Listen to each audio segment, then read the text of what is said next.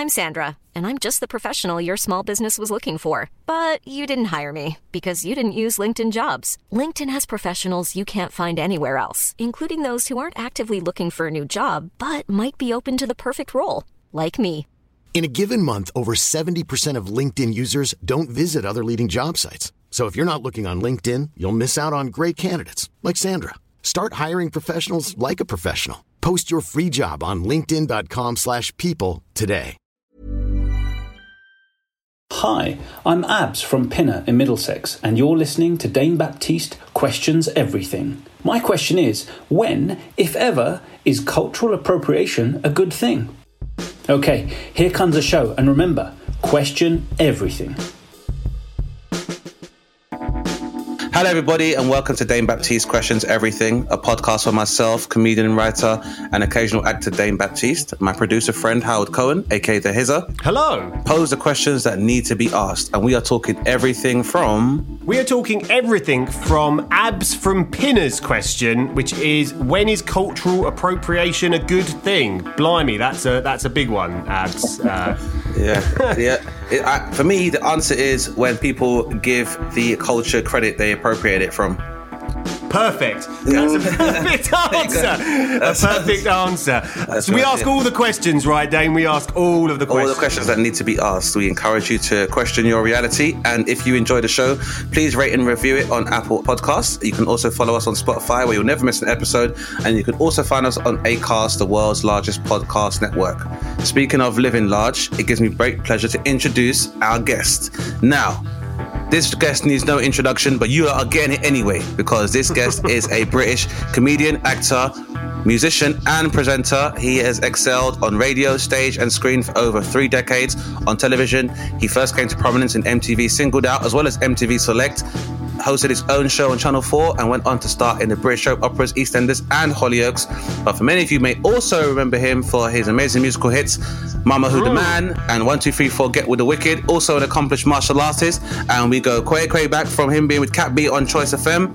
So if you didn't know, you should know by now. I'm introducing myself, apparently. Just kidding. There it is. There it is. It gives me great pleasure to finally have the man himself on the podcast. Welcome, Mr. Richard Blackwood. Hello, sir. My name's Dane. Can we you went through all of that to introduce me as Richard. I don't know the brother. Right, but no, it's good to be here, man. Good to see you. How are you, sir, man? How have you been during lockdown? What's been happening, man? You know what? Lockdown, I think everybody has their own truth as to what lockdown was for them. Mm-hmm. I kind of treated it as a time to, I don't want to get spiritual and say reflect, because that's absolutely, man. No, this is the space, man. You can be spiritual. We question everything. You want to be spiritual, you want to be philosophical, this is the place to do it, man. So Definitely. Okay. So when this COVID thing hit and the pandemic hit, nobody was prepared for that. We saw it in the distance. We thought, quote unquote, like Trump says, a Chinese thing, right? And we thought, yeah, it's very far from here. It takes like maybe 24 hours to get to China, like whatever, right? It's like the other side of the world. So we'd be fine. And then literally it felt like, like you watch these films and you always show the beginning of the plane destinations, the little red dots start flashing up. I'm like, hold on, France? Wait. Like I don't come from that country from. Like that's right. France ain't that far. Do you remember as well, Richard, when we were all like, oh, no Africa's yet. No Caribbean so far. Okay, well. That's what happens. We see it getting close, so then we start separating again, because first of all, we was all the UK, right? Then when it was in France, black people were like, well, we ain't white, so we're good, we're going to be okay. Idris Elba, one of the dark-skinned men on the planet, said, I've got it. Do you remember? Oh, my goodness. That was like, remember Magic Johnson, and he was HIV positive, and everyone was like, oh, that's how it happened with Idris. Like, his wife was rubbing his back, and I was like, has Idris cheated? Oh, no. And then he was like, I'm positive, and I was like, oh, my God! Which then covered the whole spectrum of black colours. It was like, if it took the dark-skinned man first, we always attribute dark skin as the strong. So if it took him first, light-skinned people are never in trouble, right? Right? And it took out Conan the Barbarian. So that's it. We're in trouble. So I was like, so then, as I say, so then the next thing you know, we weren't working no more. All of a sudden, we was in our houses and really in our houses. Like, there is not a nook and cranny skirting board that we haven't come acquainted to, because this thing forced us to live with our kids that we was trying to kick out. Right? Like, boyfriends and girlfriends we was trying to break up with. Right? Do you know what I mean? Like, we're spending another 4 months because they're under your roof. Right? You send them outside to die. So, you know, it became really real for us. So I say all that to say, after maybe a month, just under 2 months, people started to accept, like, this is what it is. And then people were buying that at-home apparatus to train. They realized they're going to be here for a while, right? You know, we was going outside for the hour and really stretching and really enjoying the outside moments. We became accustomed to waking up in the morning, not having anything to do, but having things to do, because we've now gone, okay, we're going to have to start a rota in the house and things that will keep my mind working and my body working and blah, blah. New systems, right? New systems. There you go. Now, where does it leave me? Like, I saw you, Dane, doing the stand-up, you know, in the car, in the drive-through thing, right? And that's something. So that's a prime example of somebody, yourself, who said, okay, I'm going to, because, you know, stand-up is a muscle that we have to keep. Absolutely. Yeah. You know? Yeah. And you found a way to keep sharp by going out there and car horns, beep, beep, beep, which normally would throw us off. Is now your form of saying, do you find me funny? Exactly. It's adaptation. And you know, I've definitely, like you said, you've learned there are some things you can't control. And if I want to pride myself on being a creative, I still want to be able to have an idea and a message and have concepts. The medium in which people realize that concept, that can change any time. You know, like, look at yourself, for example, you know, would have known initially from doing radio, and then from going from radio to acting as a presenter, and then having a vehicle that's more geared towards your entire narrative with the Richard Blackwood Show, and then, you know, going into like soap operas and stuff like that. And, you know, for a comedian, even when the transition to like doing television, where you might hit a punchline and they're like, oh, we love it, now we've got to do a tight shot, now we've got to do a wide shot, now we've got to cheat over your shoulder. And then you start thinking you're still repeating the same punchline, and everyone else is professional holding the boom mic, being like, and you're like, wait, no, that's a good line. What happened to this guy? And there's just another guy that's been like, yeah, scene two, because they're staying professional as well. So you have to learn to like have that, even a repetition part as well, where like, Richard, that was the best take we've ever seen. Now from the left. Yeah. But I feel like with the pandemic, it's not a personal journey or like a struggle. Like, this is not something I have to turn to someone and be like, I can't work because this has happened.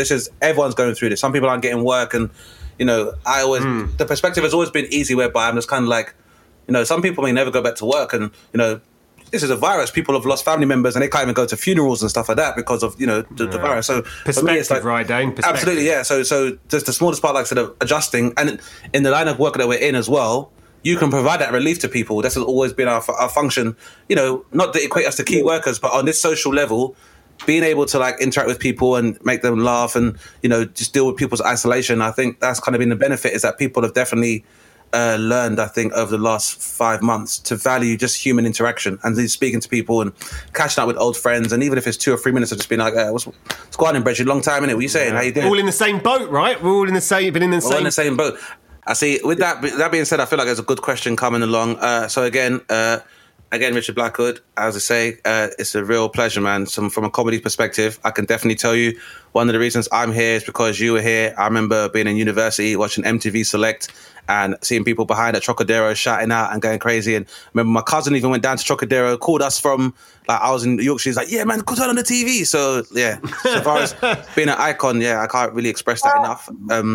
So, as our esteemed guest, we invite you to ask the first question, which we'd like to discuss for 15 minutes, and then Howard will ask a question, then I'll ask a question, and then, yeah, you go on to continue approaching legendary status. So, please, as our guest, you are welcome to ask the first question. I guess my first question is to you, Dave, right? Mm-hmm. Because just so you can use the platform to kind of speak on it, how did it make you feel when and not that they called you me like take me out of the equation, but just I identified you by another black man, but rather than you. Yeah. What did it make you feel? Just the whole spectrum of that. What did it make you feel like? Yeah. So yeah, just a background for listeners that might not know is that I'd recorded the same show as Richard, and there's some press ups were sent through for me to approve before we went promoting, and I was sent pictures of Richard Blackwood, our esteemed guest. Now, you guys will see we do not share that much of a resemblance. As flattering as it would be, I'm no Richard Blackwood. Not yet. I'm gonna get that cucumber water budget soon. Don't you worry. So PT and that, and then they'll be like, "Oh my days, you two are brothers." little Richard Blackwood. It could happen, but to be honest, I feel like so. So what happened was that in the way that a lot of the time black people do rationalize these microaggressions or reductions, is that we kind of make fun of it. That's always been a cornerstone of the black narrative or editorial of comedy, is that rather than constantly bemoaning and actually lamenting racism, or we tend to make fun of it because it's always much more of an effective tool to ridicule it. So yeah, for me, that's kind of how I felt really, is that the short answer was kind of, I got over the initial offense. And I'm not saying over it, but I think at this point in my life, you're almost desensitized to it. It's almost at a stage now, I guess, where it's like, even if you are getting to work on a show with another black man, it's so much more progressive that we even worry about it. So I kind of got over that thing. But yeah, for me, it was just like, this is another opportunity to ridicule this system, which people give assurances has no flaws. So for me, yeah, I felt kind of, I felt I was frustrated. But that's kind of like a constant state of being when you're working in an industry that tends to marginalize you anyway. But yeah, I just saw it as an opportunity to do what I do, make people laugh, and take what can be a tragedy a lot of time for a lot of black men and make it into comedy. Because, in our instance, it may be like a faux pas that, doesn't have that much consequence. But we know, on a larger scale, there are men who are in jail. There are men who are on unemployment lines. There are men in their graves or in shallow graves because they were confused for somebody else.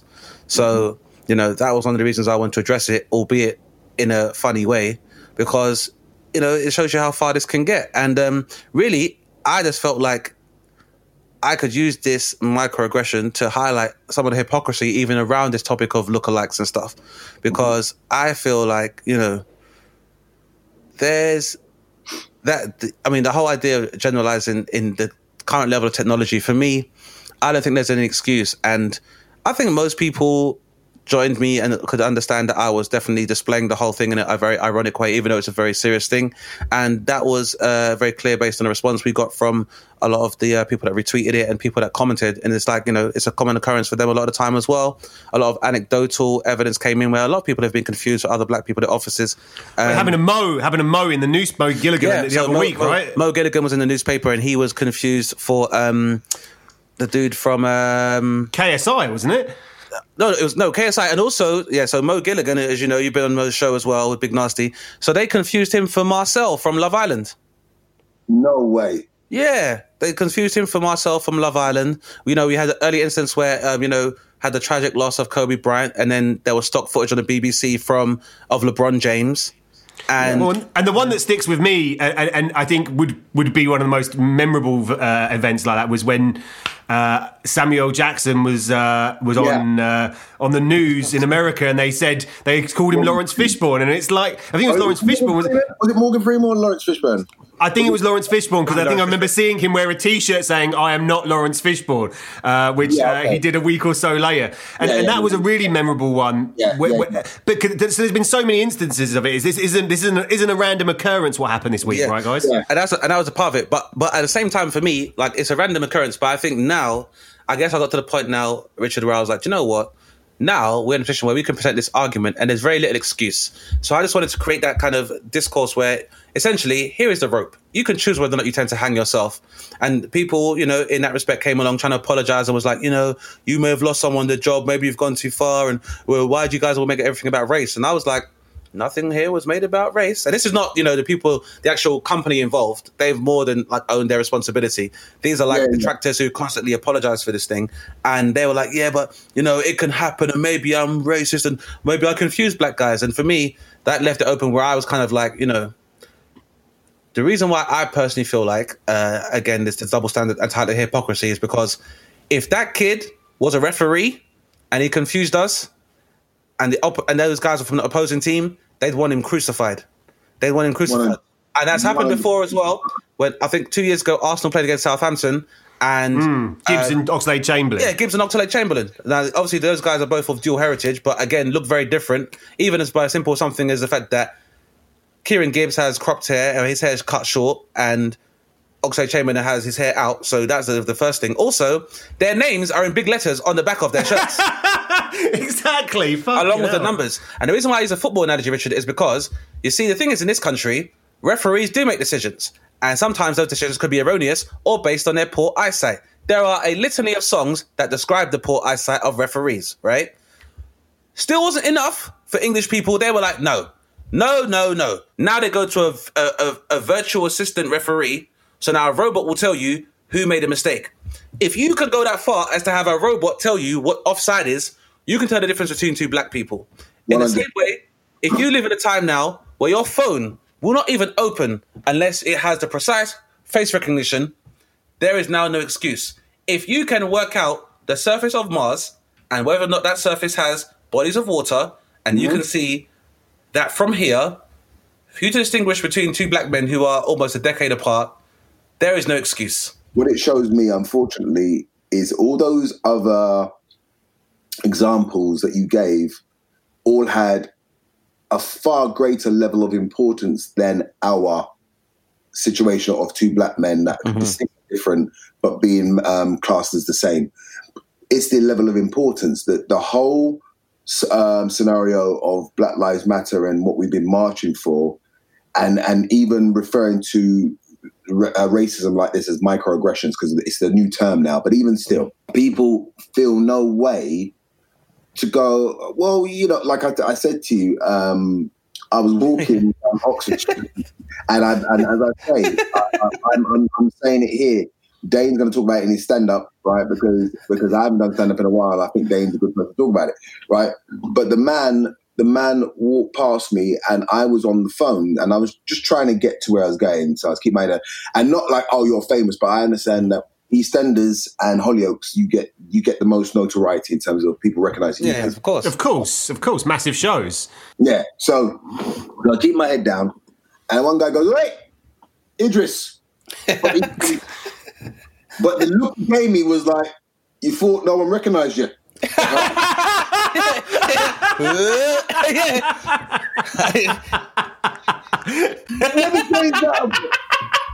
It was kinky on so many levels. It's the fact that he went, "You thought I didn't recognize you." Gotcha. Right? Idris. I went, oh my, my tongue, it's very reactive. So he went, "Richard." And instead of him saying, "Sorry, mate," he just went, and just walked off like, what the fuck? But here's the thing. That just ironically happened nearer this time when this happened with Dane. But this happens all the time. Absolutely. It's not Idris that I'm called, where I have to say to them I'm not, and they go, "Look, stop taking a piss." All right, Idris. All right, and I'm like, no, seriously, I am not Idris at all. And if it's not him, then it's Charles Venice, which is a good friend of mine, Chucky. Yeah, right? Chucky, of course, yep. Chucky, me and Chucky stood in the same venue, next to each other, at a soap awards. and Chucky was called Richard Blackwood next to me. What? I can see it. As crazy as it sounds, I can see someone come up to me like, "Oh my God, I think I'm drunk." Two Richards? Am I drunk? Is this your twin brother, Richard? I could not believe. You see, but that's why for me, the reason why all this what we're discussing is so important is that what it yes, we're not being called the N-word as much as we used to when I was growing up in the 70s and 80s. It was very overt. Okay, so that's changed, which is great. It's progression. But what it shows still, which is what the bigger picture is that to certain, and I don't even like the fact that I have to say to certain, but obviously certain white people will jump on and go, not me, so I'll say so to certain white people, you still do not want to acknowledge us as equals. You can't even see us as equals because you can't. You're not. Your eyes are not even trained enough to identify distinct differences. Absolutely, and I feel absolutely makes complete sense. And I think mainstream media takes a massive part of the responsibility for that because they've not provided enough of a range of archetypes. I don't think for a lot of white people to make distinctions. I think this is the reason why. You know, when you have African players who come from pay francophones and former French colonies, they come and play. They have feathers in their hair and glitter and Christmas lights because they know they have to try and make the distinction on themselves and by that token their personality when they're playing football. Otherwise, they won't stand out. Like, you know, you watch African nations, you'll see players like Jibril Cisse and Ibrahim Ba and El Hadj Diouf. Their hair, all these crazy spikes and different colours and all this peacocking because you almost have to have this level of flamboyance as a black man in order for you to distinguish yourself from your peers. Otherwise, how are you going to stand out? And I've seen something very similar with comedy whereby people have told my peers and my friends that, oh, we can't have two of you on the same bill because how will the audience tell the difference? You've got to go at the top and the tail and stuff. And yeah, there's this idea that there's not a distinction between us. And for me, again, I call bullshit because people's cats go missing, yeah, Richard, and they put a picture of the cat up on a tree. I've never seen your cat in your life. But you assume strangers are going to see this picture of your cat that you described as black with a white dot on it and call you and go, are you looking for a black cat with a white dot? They're created around South East London. I think I found a cat. And they're going to be like, of course you have. So how is it that an animal with that ambiguous a description, you can find that, but you have a trouble distinguishing between like two black men who are obviously look very, very different. And I just think it's a large part of the reason is because of this lack of people being shown on TV. Because by the same token, most people who have pets will be like, I could recognize my pet out of a bunch of pets of the same species anywhere. But you never hear people going, oh, did you watch David Attenborough yesterday? I swear it was the same dog that was in that Netflix one. Yeah. He must be getting money, bruv. Like, it's like even with Lassie and stuff, or all these dogs and stuff, there could be about 20 Lassies, but no one's ever gone like, isn't that Lassie?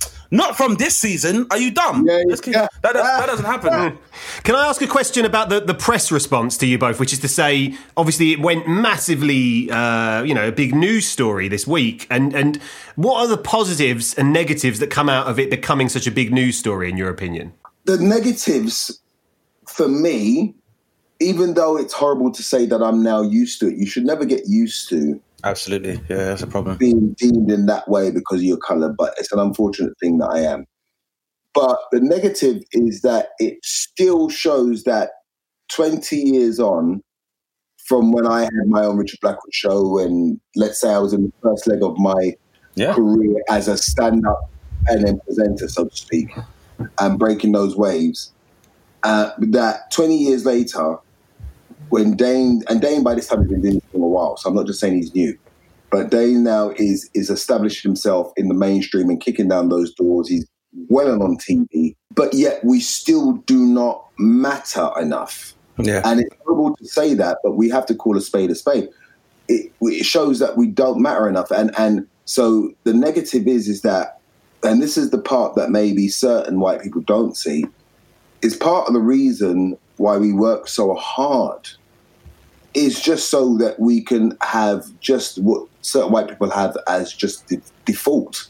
Yeah, absolutely. Right? We just want to, like, I remember when I when I first was able to afford certain luxurious things, and I bought myself a nice car, and you know, I knew I used to wait for the police to stop me because I realized now that I was a black man with power.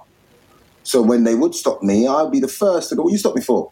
You did this. And I go, no, I didn't. Right? Now, at most times, I wouldn't just do it for doing its sake. I was right. I didn't do this thing. But I just enjoyed the fact they were trying to harass me because I couldn't wait to say, you don't know who I am, do you? Right? You know, and they'll go, what do you mean? And I go, you know what? You should continue. Continue to do what you did. Right? Just know that this is not going to go the way you think it is. And I'd always say, you chose the wrong black man today. It was like my signature statement. And I used to get such power because they would look at me and a part of them would go, this is before internet, so they couldn't just Google. Yeah. Right? So I say, no, radio it in. They say, you've been arrested. I go, I've never been arrested. They go, you sure? And I go, what you should do is radio in Richard C. Blackwood and see what comes up, right?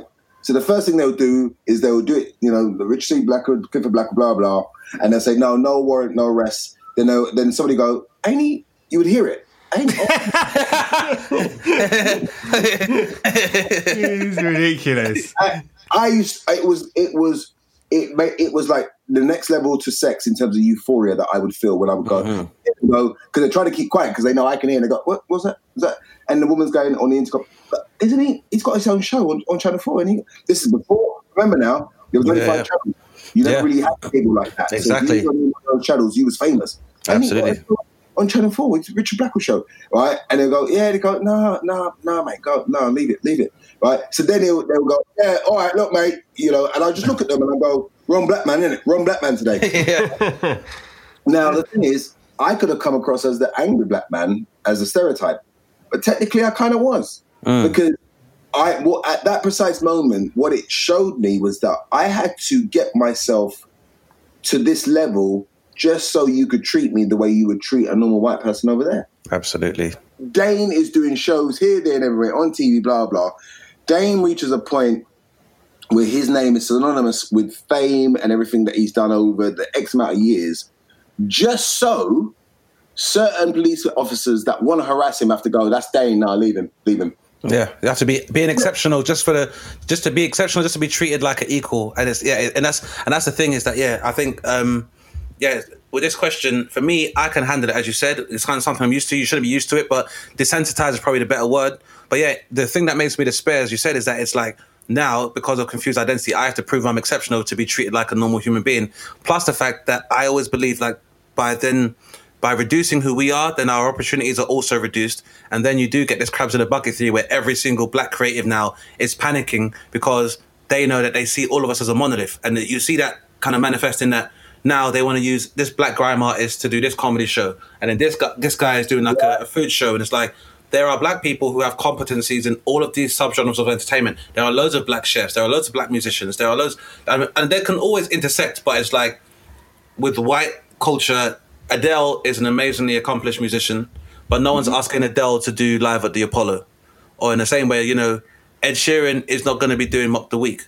So it's able to make that very distinction. And that's the big problem is that if we can't even get past the fact that they can't, distinguish between our skin tone and our features, how are we going to be nuanced in terms of like region and our different and more varied experiences in the UK? Because I have no problem with any like white straight men as comics, for example, but there are a lot of white straight male comics who wear a suit and have dark hair, but no one is confusing Michael McIntyre for John Bishop because they live in and are from 2 different parts of the country. And they're not going to be confused for Peter Kay, even though Peter Kay and John Bishop are both from Lancashire. They're not going to be confused. And Michael McIntyre is from the South. He's not going to be confused with a Mickey Flanagan, who's from London, but as is Jimmy Carr, who won't be confused either. And Rod Gilbert is Welsh, and he won't be confused for a Dara O'Brien, who's Irish, who won't be confused for a Billy Connolly, who's Scottish. And they have all this nuance stuff. And then, someone like even James Acaster's from Kettering, and no one is going to confuse James Acaster with Joel Dommett, and he's from the Southwest. So I'm Sandra, and I'm just the professional your small business was looking for. But you didn't hire me because you didn't use LinkedIn Jobs. LinkedIn has professionals you can't find anywhere else, including those who aren't actively looking for a new job, but might be open to the perfect role, like me. In a given month, over 70% of LinkedIn users don't visit other leading job sites. So if you're not looking on LinkedIn, you'll miss out on great candidates like Sandra. Start hiring professionals like a professional. Post your free job on linkedin.com/people today. Burrow is a furniture company known for timeless design and thoughtful construction and free shipping, and that extends to their outdoor collection. Their outdoor furniture is built to withstand the elements, featuring rust-proof stainless steel hardware, weather-ready teak, and quick-dry foam cushions. For Memorial Day, get 15% off your Burrow purchase at burrow.com/ACAST and up to 25% off outdoor. That's up to 25% off outdoor furniture at burrow.com/ACAST. for me, that's the issue, is that if we can't even get the, respect of having a distinction between both our skill as well as our appearance and our journey, like how are we going to even nuance and get the most out of, black creativity and what we can potentially offer? So I'd say, yeah, I've had the experience, to answer the question, I've had the experience whereby I can handle it, but I want to create a foundation whereby they can't get away with it anymore for successive generations, as you said. And the podcast, hopefully all these people who clicked on the story this week, they're listening to this and hearing you guys add to the narrative in a nuanced way that, let's be honest, the way we consume our media online doesn't allow for the kind of discourse that you guys have and we've had so far on the show. Exactly. Yeah. So it's a great question. Yeah, it's amazing, and obviously we had to talk about it, right? That's needed to be done. In the room. It would have been wrong for me not to ask the question, because absolutely, I've been in that place for, I would say, I started to become mainstream around about 97. Mm-hmm. So I've tasted it, but there's so many things that we as comedians have to go through. So as I say, to see Dane then carving his name in his niche and blah blah and getting through, to then have to experience that's why I had to ask the question, and also absolutely highlight the fact that, look at that, even after everything Dane's gone through to get to a certain place. And add yourself. Your distinction is also entitled as well. And this is what I mean. It's like, for my listeners, I want my listeners to Google the following images. You need to look up Tom Selleck and Burt Reynolds. Then look up Nick Nolte. Yeah, then look up Nick Nolte and Gary Busey. Right? Look those guys up and then come back to me and tell me about anyone can make that mistake. Yeah, it's well said. Actually, Tom Selleck, they both had the thick moustaches and the same, full run, right? Yeah, no, it's true. It's so true. I never thought about that. No one, that's real. That's real lookalikes for you there. Exactly. But I'm going to move on to a completely different subject, if that's okay, because this show has a whole mixture of things that we talk about, Richard. A never-ending list. And I was thinking, when I was looking through, your kind of career before we got you on the show today, about all the different things people know you for, and I think a lot of people will know you for acting from EastEnders and Hollyoaks. I think some of us will remember the Richard Blackwood show, and some people will know you more from EastEnders. And obviously, you must enjoy the acting. I'm sure it's an interesting life. Also, not leave out Donkey from Shrek, because that ran a very long time in theatres. Yeah, good point. That did very, very well. Let's not play that down at all. So, but my question is a real simple one, which is, I'm sure there's loads of people who love watching you on screen acting. If you were to pick all-time favourite actor, but we're each going to put one forward, who for you is the all-time greatest? Because there's so many great names out there, and I'd be interested to know what you think. Wow, that's a very good question. You know what? I tell you why it's a tough one, because now that I guess I'm acting a lot more, and I've been a very lucky comedian to have crossed over into drama. So, as much as, because most comedians end up doing comedies and because they got comic timing and blah, blah. And I saw Jamie Foxx obviously do Ray. And prior to Jamie Foxx doing Ray, I too was trying to ascend to just be a comic actor, and that's it. Right. And then after that, I was like, okay, no, we've actually got a lot of range, and we can go further. When I saw Ray, and then and at this time I was doing plays and stuff, and I was getting more serious roles, but I was throwing myself in more because I didn't limit myself before that. The glass ceiling had been broken, because prior to him, when I was growing up, it was Richard Pryor and Eddie Murphy. That came from where I came from, and then ascended. Even though, in fairness, Richard Pryor did do Lady Sings the Blues and The Mac and different films where he was a serious actor, especially Lady Sings the Blues, because that was quite a dark character that he played. And Richard Pryor was my hero. He's the reason why I started doing stand-up back in, I was 8 years old when I saw him on TV, and then I decided at 8 years old I wanted to do stand-up. So him and Lenny Henry were the two. But all of them that I mentioned all ended up being comic actors and not necessarily straight actors, even though Lenny Henry started to do Othello and things like that later on. So in answer to your question, I would have said Denzel Washington at first, right? But the reason why I don't say Denzel now, this is not discrediting Denzel. Of course, he's incredible. He's incredible, but yeah, he's an amazing actor. However, Denzel, 9 times out of 10, I notice plays characters that are essentially always strong. Whether they're wrong and strong in Training Day or whether they're right and strong in John Q, they're always strong characters. I've never seen him play a character that's weak or vulnerable. Like really interesting. Like his brother, the character that played his brother in Fences, the special brother, he was a vulnerable character, right? He was a weaker character. Now, actors that I rate, those are the actors that I rate that I can see them doing something strong and powerful, and then they can take it all the other way where you look at them as really like, do you know what I mean? And so I would put the guy, the Phoenix guy, in that. First name, and he's Wahim, but he used to be called Leaf. Remember, River Phoenix's brother, he used to be called Leaf Phoenix, and then they changed it. Yeah, that's right. So I put that. I'd put. I would even say Eddie Murphy, because Eddie Murphy is not really renowned as a great actor, but people don't realize how great he is as an actor. Because one thing that Eddie does in these movies, which is a real testament to him, is Eddie allows the other funny person to be funny, and he will just bounce off of that. He doesn't need to command the funny. And you see it a lot in Boomerang, right? Especially, he does it in a lot of films. That's a good point about Boomerang, because, you're right. It's funny you say that, because, like, putting it that way is the best way, because obviously he's super funny, but you never see him trying to top people, and it bounces back and forth. Because, like, for those who don't know what Boomerang is, Boomerang was a black rom-com, was like a real iconic one, and the comedy alumni in that film is insane, because you've got Martin Lawrence, you've got David Alan Grier, Tisha Campbell, John Witherspoon, Eartha Kitt, Chris Rock.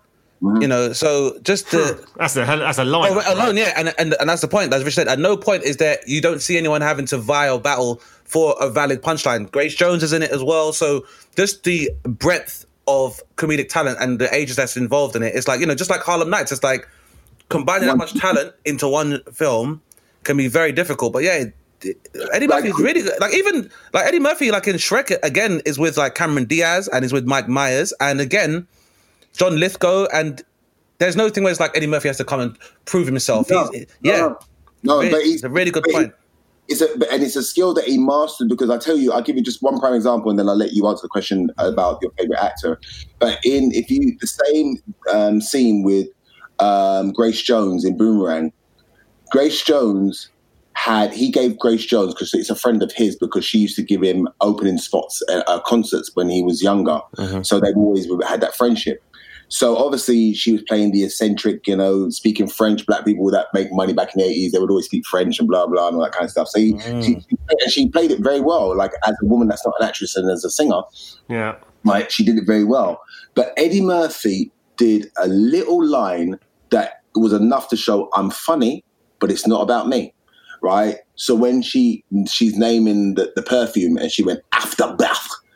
And he went, and all he said two things. He went, sorry, what? And she went, Afterbath. And he went, I'm sorry, I thought you said bath. You know what? Some of the subtle jokes in the first two Beverly Hills Cop films are amazing. There's so many good jokes in those first two films. I remember in that film, you got to remember, that's Judd Nelson in Beverly Hills Cop, and in the 80s, Judd Nelson was that guy. So again, it's again being able to be in these spots and thrive without taking away from anybody else. You're right. I don't think we give even the Coming to America, which in itself obviously is a classic. And it's like, first of all, that film is, when someone's putting on the suits and playing different characters, pioneered that. You're not going to see a better version of that playing out in any film other than Coming to America. The Barbershop, right? Barbershop, exactly. The three, But then at the same time, if you look at it, and obviously I can return to it with more educated eyes, like John Amos is in that, Arsenio Hall is in that, like, Eric LaSalle, who's a great actor from ER, he's also in that as well. James L. Jones is in that film. Like, Coming to America went so well. If you don't know, the original Lion King, the mom, like Mufasa, his wife, are played by the king and queen in Coming to America. That is how influential that film is. Yeah. And his actual character was not funny. everybody around him. That's such a good point. Yeah, Akeem is the straight man as well. He's a straight man in the film. That's such a good point. You know what I mean? He was so nerdy and geeky that it was like everybody else, and that's what I mean by being a great actor. That's a really good point. The film was so brilliant, and he was able to play the straight roles. So he even made the dad that used to be in you know the one that Matt Dowells. He used to be. John Amos, because he was in was it Good Times or something? One of those films, right? Yeah. All right. So even that scene when he goes, "If you want to keep working here, stay off the drugs." Right. Eddie Murphy could have easily kind of delivered a line to make that even funnier as a rebuttal. Absolutely. And just walked out because his thing is, perfect. This is your section, right? This is not me. All right. So we look at John Amos. I think he's hilarious, but you know, Eddie Murphy wrote that line. Yeah. Do you know what I mean? He wrote that line. Do you know what I mean? And Samuel Jackson with him, he goes, "I'll be forced to crush you." There you go, and that's Samuel Jackson as well. And it's still back and forth. The time is, and he's playing the straight man with Samuel Jackson. Yeah, right. And Louis Anderson's in that film as well. Yeah, there's so much. Purely for the basis of running out of time on the show, Dane. Who do you think? You know is what? I thought I had an idea in my time? head, and then I thought I can't pick one, and then I thought I could have a top 5.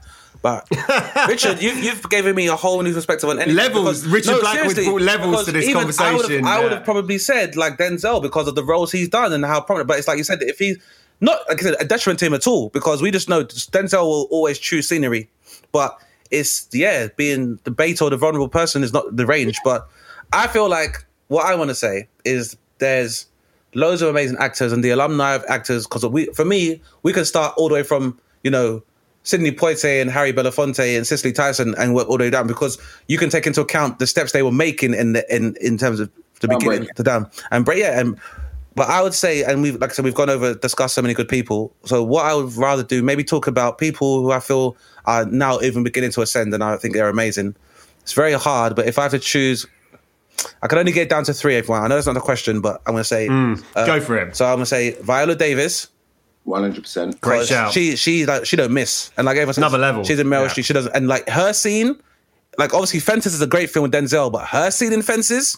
Oh gosh! Listen, when she gave it to him. Listen, you can't do another takes of them ones there. So that's one. And number 2 for me would be Mahershala Ali, because I think the character that he played in Moonlight versus the character he plays in The Green Book, brilliant actor, really good actor. A style as well. He's got real brooding, real focus, and it's just like watching it. And then by that same token is Christoph Waltz. So Christoph Waltz played the Nazi hunter in Inglourious Bastards, and that scene when he goes to the French dairy farmer's house and drinks the milk before he tells them to tell him where they're hiding the Jews. I was like, that's the most menacing Django. shit. I mean, and him Django, well. he's amazing in Django. That scene, though, in fairness, that scene is what made Hollywood pay attention. Absolutely. That scene in Inglourious Bastards, like he's not raising his voice, he's not using anti-Semitic language, but just the menace in his tone. subtlety, it's that menace. It's just like, outrageous. That is like that is very good.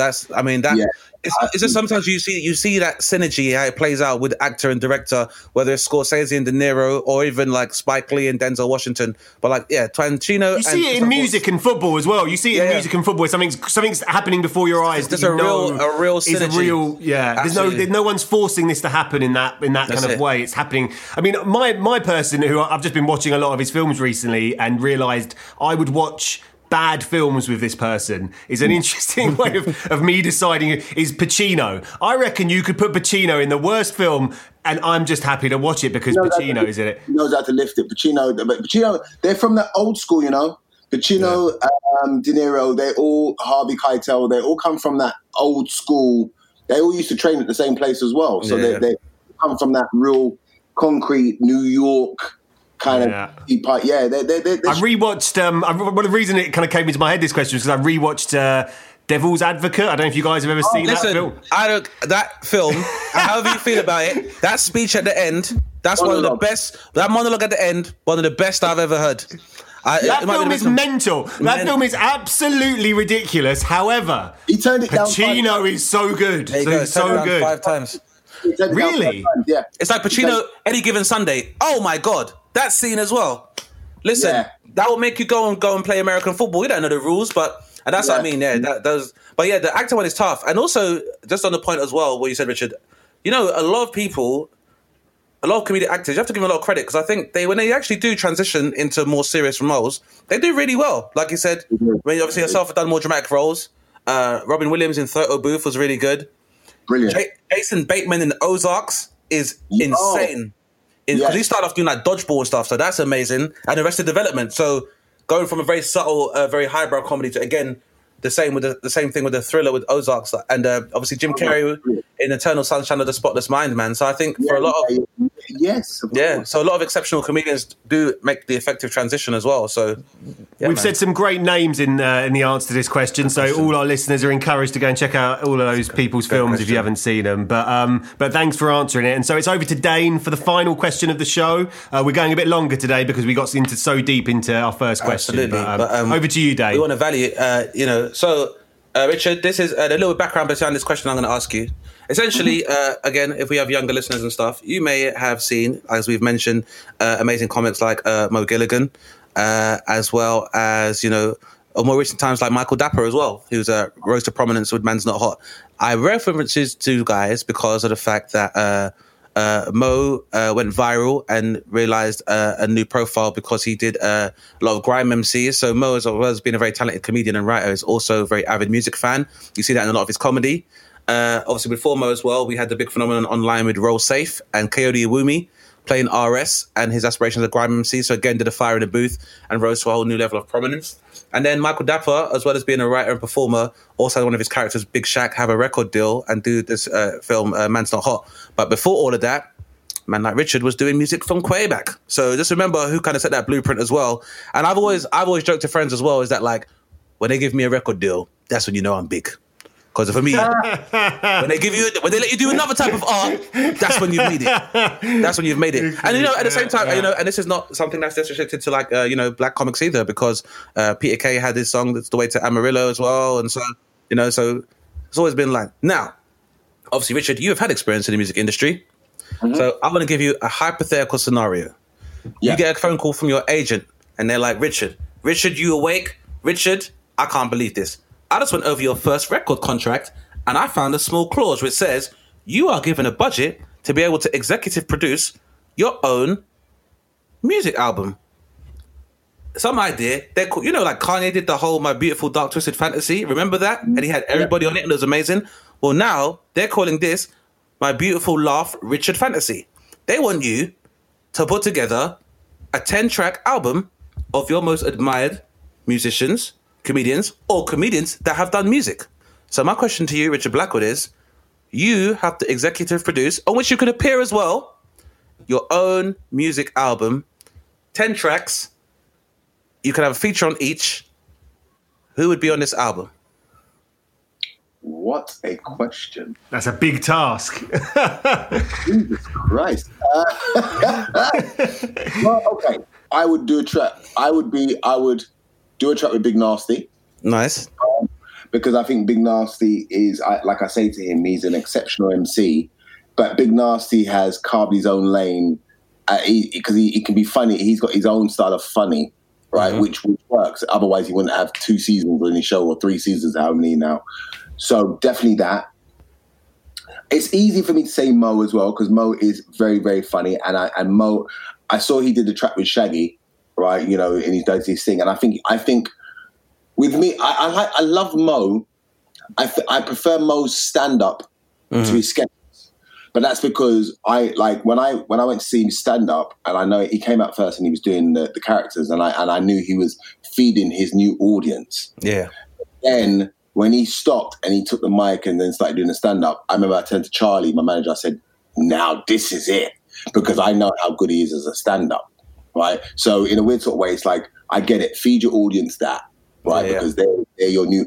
But I've been on the circuit to see how Mo throws down, and I know that Mo can throw down, right? You know, so you know, and I think he's exceptional. All the success he's getting now, he deserves. Absolutely. So first time I saw Mo was in Light Bar, I think on Brick Lane in Shoreditch. Oh my goodness, the way he shut down the show, boy.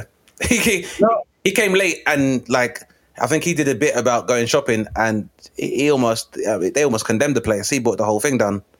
So I get you. I feel that way about like someone like Stormzy, who's like obviously an amazing, accomplished musician, and will play to a particular audience with certain songs. But I'm always like, I still wanted to see Wicked Skengman in it, just barring in the pub. So I get you. I get that definitely. You know what I'm saying, right? I would use you, right? Because I think that you have your. I mean, remember, I'm saying certain comedians that I don't even know if they would do music, but still. But because once again, your form of comedy, you don't play to the stereotypes of being a black man, right? You totally go against the grain, which I think is very important, and it's become your tongue, right? You know, so you essentially what you do is, I mean, don't get me wrong, I don't say you don't speak about the black experience, because you do, and you speak about situations through your eyes as a black man, but you have a knack, or it's a gift, one of the two. I'll put them both together, where you're able to speak about things that, this is going to sound mad.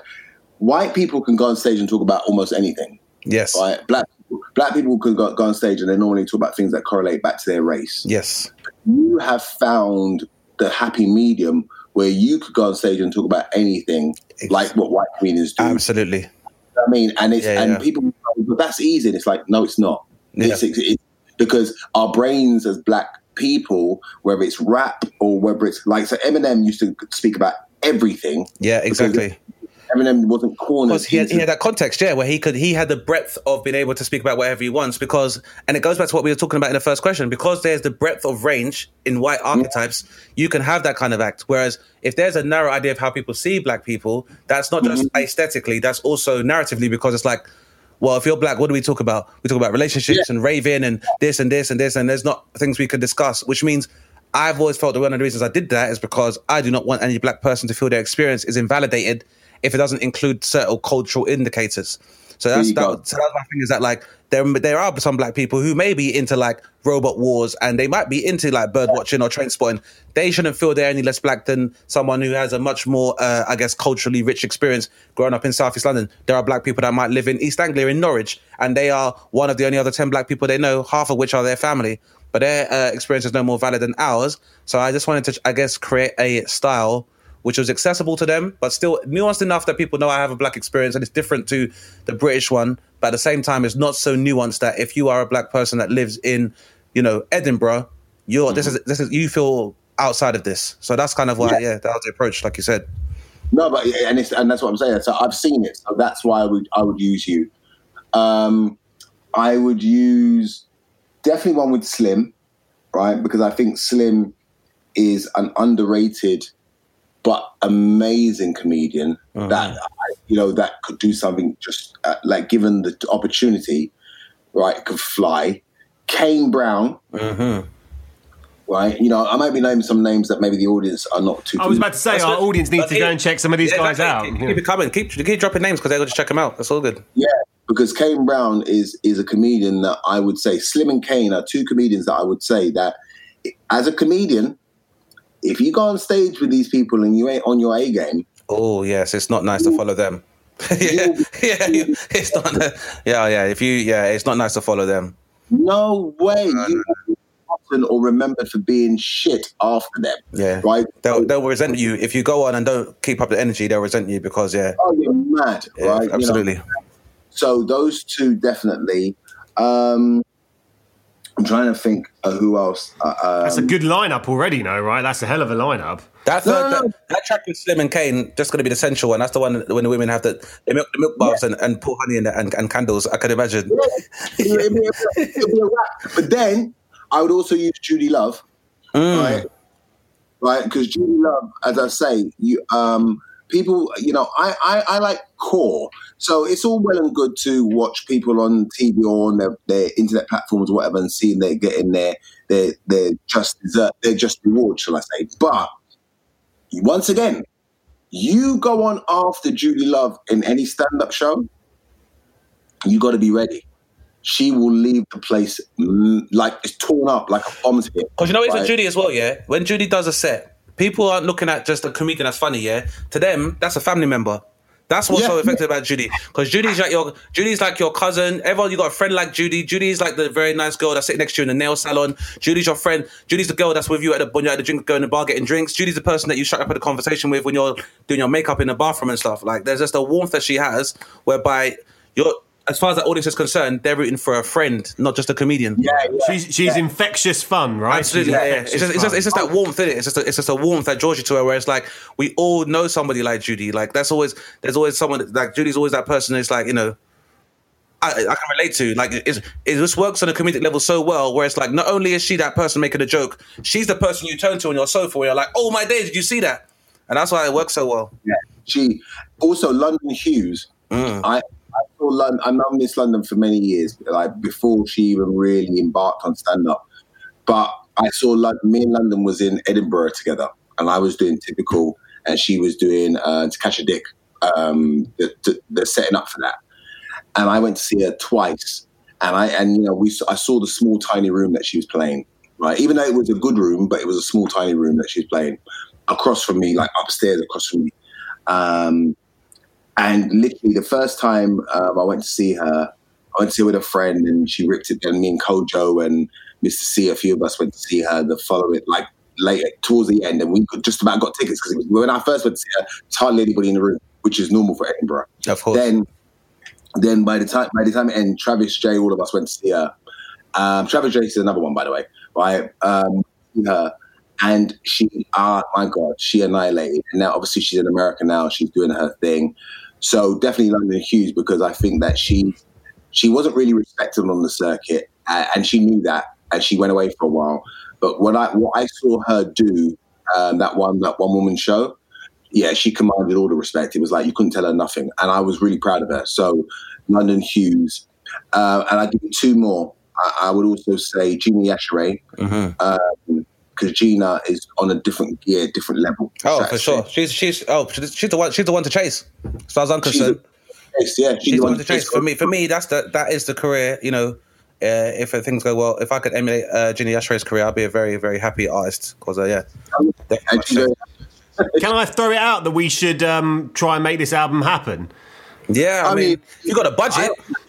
Let's do it. Some of those people are very busy. But I'm sure they'll be up for it. But what if we do it for a charity? What if we do it for a charity cause? Listen, we can make it happen, Dane. Let's talk about it. I'm just saying, Richard Blackwood, that Comic Relief is a charity about philanthropy in Africa. Surely more people of African descent should probably be involved in something like that. That's what I'm saying. I'm with you. That's what I'm saying. I can get the time in between filming Hollyoaks. I ain't got no problem with that. That's what I'm saying. Right. Watch this. Well, fine. We're going to be back in contact about Dane. You've started something with this question. That's what's happened. Yeah, I think it's about time, man. It makes for a very good album.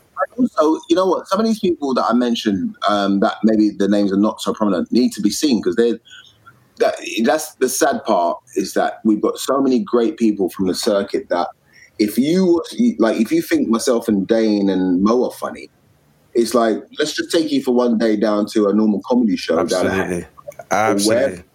And you'll forget our names after a while, right? You'll be like, wait a minute, who's this one? And it's like, who's this one? It's like, yeah, the reason why we're so good at what we do is because we've come from that stock. Absolutely. Right? You know what I mean? I'll never forget the first time I saw Judy Love live.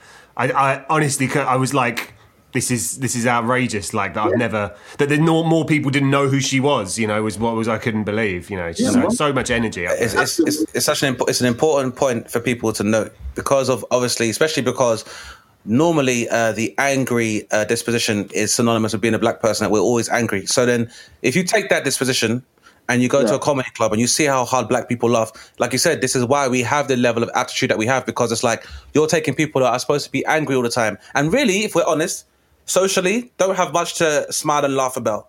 So to elicit that joy from that audience, you're always going to be able to do that in anywhere else. And that was a big part of my impetus to get in the mainstream comic. It was that I'm seeing like this level of showmanship and a level of performance to get a reaction from people who are dealing with more trauma than most ethnic and racial groups, and getting that reaction from them is like, wherever you can lift spirits in a room like this, there's no reason why you should not be doing this on a scale of television or in arenas and stuff. So that's a big part, is that even by myself, like you said, and that's the best way to put it, is that, me and you are the tip of the iceberg. We are just one little part of your comedy palette. Once you see like the people that we've mentioned and see the range and skill that they have, like I said, then, you know, there wouldn't be a distinction between what's referred to as a black British comedy circuit and the mainstream circuit. You'll see that some of the comedy alumni you've never heard of yet have probably typified and exemplified British culture in ways that you wouldn't even realise. You know, once you get, you know, you hear about Slim using about, like, you know, his life as a dad, or even, you know, talk about, you know, even Ginny Escher in terms of being transatlantic and having a Nigerian mum, and even referencing her sexuality as well. Like, the breadth of narrative in the journey, especially now where there's such a big drive in terms of like liberalism and inclusion, you're not going to get anything more inclusive and more varied than some of the people we've mentioned. I couldn't express it better myself. For sure. It's been a brilliant episode, Richard. It's been amazing to talk to you. I'm so glad this happened. No, I'm glad. No, certain things happen to bring people together, you know. Absolutely, and I have to say again, man, even though the circumstances under which, man, I really can't thank you enough, and definitely want you to know, bro, I can always tell you humbly and openly, look up to you. As I said, as a black Briton especially, didn't really see a lot of people like ourselves, and obviously I'm a little bit older, but I know for a lot of my generation and some of younger peers wouldn't even have seen Lenny Henry that often on television. So, like I said, looking for a blueprint you gave us, and especially yourself, didn't have a previous one yourself to follow. So, you know, can't thank you enough for the example you set, man. And we really hope that that has been led to a lasting presence of people like myself and Mo and all the aforementioned comedians as well. It's nice to see. It's nice to me, sorry to cut you, but it's nice to see that you guys are coming through. When I see you, when I see Mo, when I see Judy Love, like those three, or let's say London Hughes, those people that are now getting mainstream success, and I can tell you personally that I've seen them perform in dives. Yeah, absolutely. You know what I mean? Like getting trains to certain places and then having to leave because they got to catch the last train home. Right, do you know what I mean? Before they missed their train. Last time, I didn't even make it. You had to drop me home. So that's it. Last time I didn't even make the train. So yeah. When I'm seeing these comedians, I've done it, but when I'm seeing comedians after me doing that and then getting their rewards, for me, I'm like, that's right, because I know what they've gone through to get there. And also, when I'm seeing them funny on TV, I'm like, you think that's funny? Wait till you see them live. Absolutely. Absolutely. Yeah. That's what I. That's it, man. It's been amazing for us to talk to you, It's been Richard. great, man. The future is very bright, Richard, and you can definitely say that you are part of that legacy. For those who want to know more and have maybe been under a rock, where can we find your good bodies of work, Mr. Blackwood? Well, I'm right now. I play Felix on Hollyoaks, so you know that's Channel 4. So if you do watch or if you plan to watch, I'll be on there. My stand-up wise, I'm not sure when we're all going to go back to stand-up at some point. True, yeah. I mean, so I just say watch this space. But if I do a stand-up or anything, it'll be on my Instagram. Like I'll advertise it. Also, I do a thing called Siblings Talk with me and my sister, my younger sister Sophie, where we discuss. It's like a podcast, I guess, essentially. But we'll definitely share it on our socials, Richard. Yeah, sure. Yeah. Yeah, 7:00 every Wednesday, Siblings Talk, and we talk about everything from racism. It doesn't matter what it is. We sometimes we ask the audience to what they would like us to discuss, and we discuss it. And then we get guest speakers on and blah blah. So we'd love to have you on, Dana. Because you'd be my pleasure. Oh, thank you so much.